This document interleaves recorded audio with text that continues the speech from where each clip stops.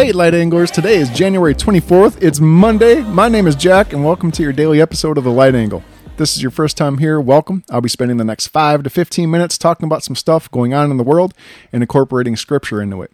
Before we get into today's topic, just a quick reminder, please be sure to leave a 5-star review, rate, like, subscribe, and whatever else you can do for us on the platform you're using to listen to the show. Here in The Light Angle, we try not to focus on the left or right angles, but rather try to find the light angle.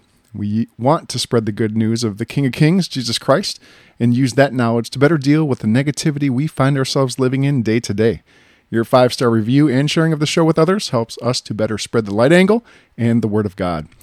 All right, so let me get into it. First, I just want to mention my wife suggested I bring up this topic of loose monkeys in Pennsylvania. Well, I was a little worried that, if I brought this up, we'd have a bunch of Christians, trying to catch monkeys in Pennsylvania. So we're not going to dive too deep into this, but long story short, a bunch of monkeys were on a truck in Pennsylvania. They got loose, but they're all captured. Now they're going to be used for testing. So that's awesome, right? Let's move on to something else. All right. The topic I am going to talk about is from the Deseret.com, Deseret News, and is title is The Untold Stories of American Religious Life. A little interesting, probably not as interesting as you might think the title is, but let me get into it.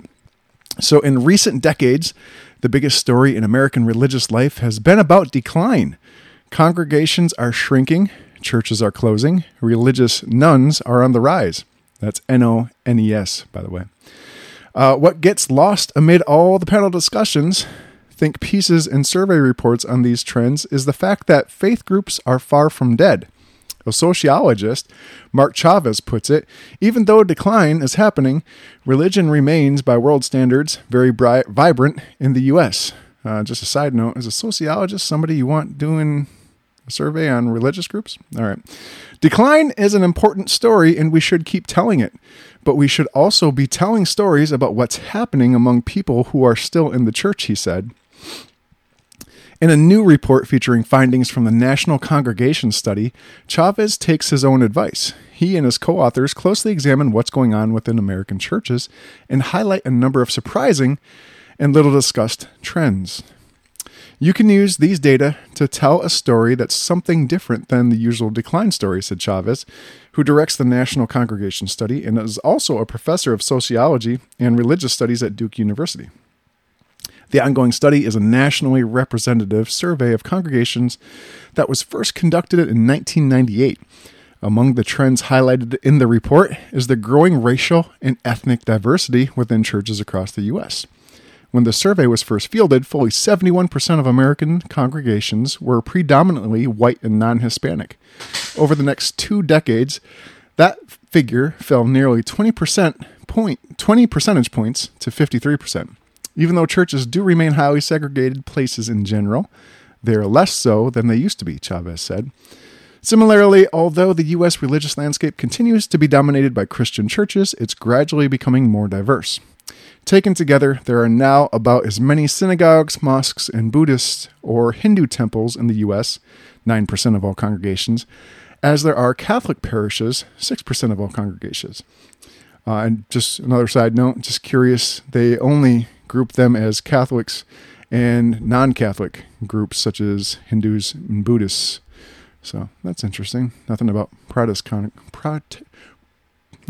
I'm fumbling my words. Protestant congregations. Anyway, here are some of the other findings highlighted by Chavez and his co-authors. The first one is members of smaller congregations donate more money to their house of worship than members of larger congregations. Second is worship services today are more likely to be informal and feature expressive activities like hand raising than they were in the past. Hand raising is an expressive activity? All right. Women increasingly hold leadership roles in their churches. The latest wave of the survey, conducted 2018 to 2019, found that 14% of U.S. congregations are led by women. Nearly 9 in 10 houses of worship now allow women to serve on their governing boards. The fourth one, Members of politically liberal congregations are much more likely than members of politically conservative congregations to say their church would publicly endorse political candidates if legal prohibitions on the practice disappeared. In general, liberal churches are more often politically active than conservative churches. That's interesting. I have an opinion on that later. More than half of U.S. congregations, 54%, allow openly gay and lesbian people to become church members. That figure has increased substantially in recent years. Chavez hopes these data points and others shared in the report, which is written for a general audience instead of a scholarly one, help people better understand how their congregations' worship practices, community programs, and policies compared to the rest of the countries. All right. So, personally, this is just for entertainment purposes. Not much great information here. But something that really, kind of caught my attention. So I'm currently reading a book on Dietrich Bonhoeffer. And if you don't know who that is, look him up. He's a amazing Christian, well, he was an amazing Christian leader, specifically during World War II. And this note about members of politically liberal congregations wanting to publicly endorse political candidates, that's scary. So if you don't know, in Germany during World War II, once Hitler was, quote unquote, elected into office as the Führer, the Christian church, specifically the Lutheran church, split, with the vast majority becoming the German church, which ultimately will completely change the Bible as we know it, got rid of the Old Testament, anything about Jews, and also removed the cross, the crucifix, from the New Testament, completely changed who Jesus was, and removed the majority of Paul's letters in the New Testament. So they completely changed Christianity to what it wasn't Christianity anymore. All because of one political leader they wanted to bring into it, get incorporated with as far as the German state. So that's a little scary, so just keep that in the back of your hat. But I think, and more importantly, articles like this, I think, are written more so to create diversity and aren't worth much more than just a passing conversation. So you're probably saying, Jack, why'd you bring it up? Because I think it's important we bring this to light and we, actually talk about it. So there are a few more things I want to point out. But first, let me bring in some scripture. So Matthew 28, verses 16 through 20 tell us, Then the 11 disciples went to Galilee, to the mountain where Jesus had told them to go. When they saw him, they worshipped him, but some doubted. Then Jesus came to them and said, All authority in heaven and on earth has been given to me.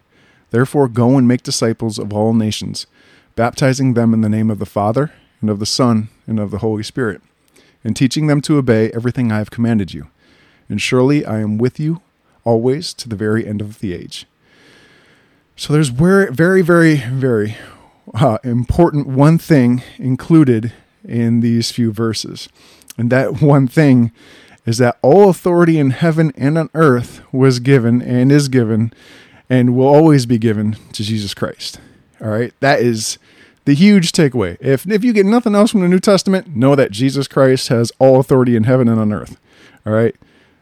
Stop right there. That's all you need to know. Well, that's not all you need to know, but that's number one. Know that Jesus has all authority in heaven and on earth.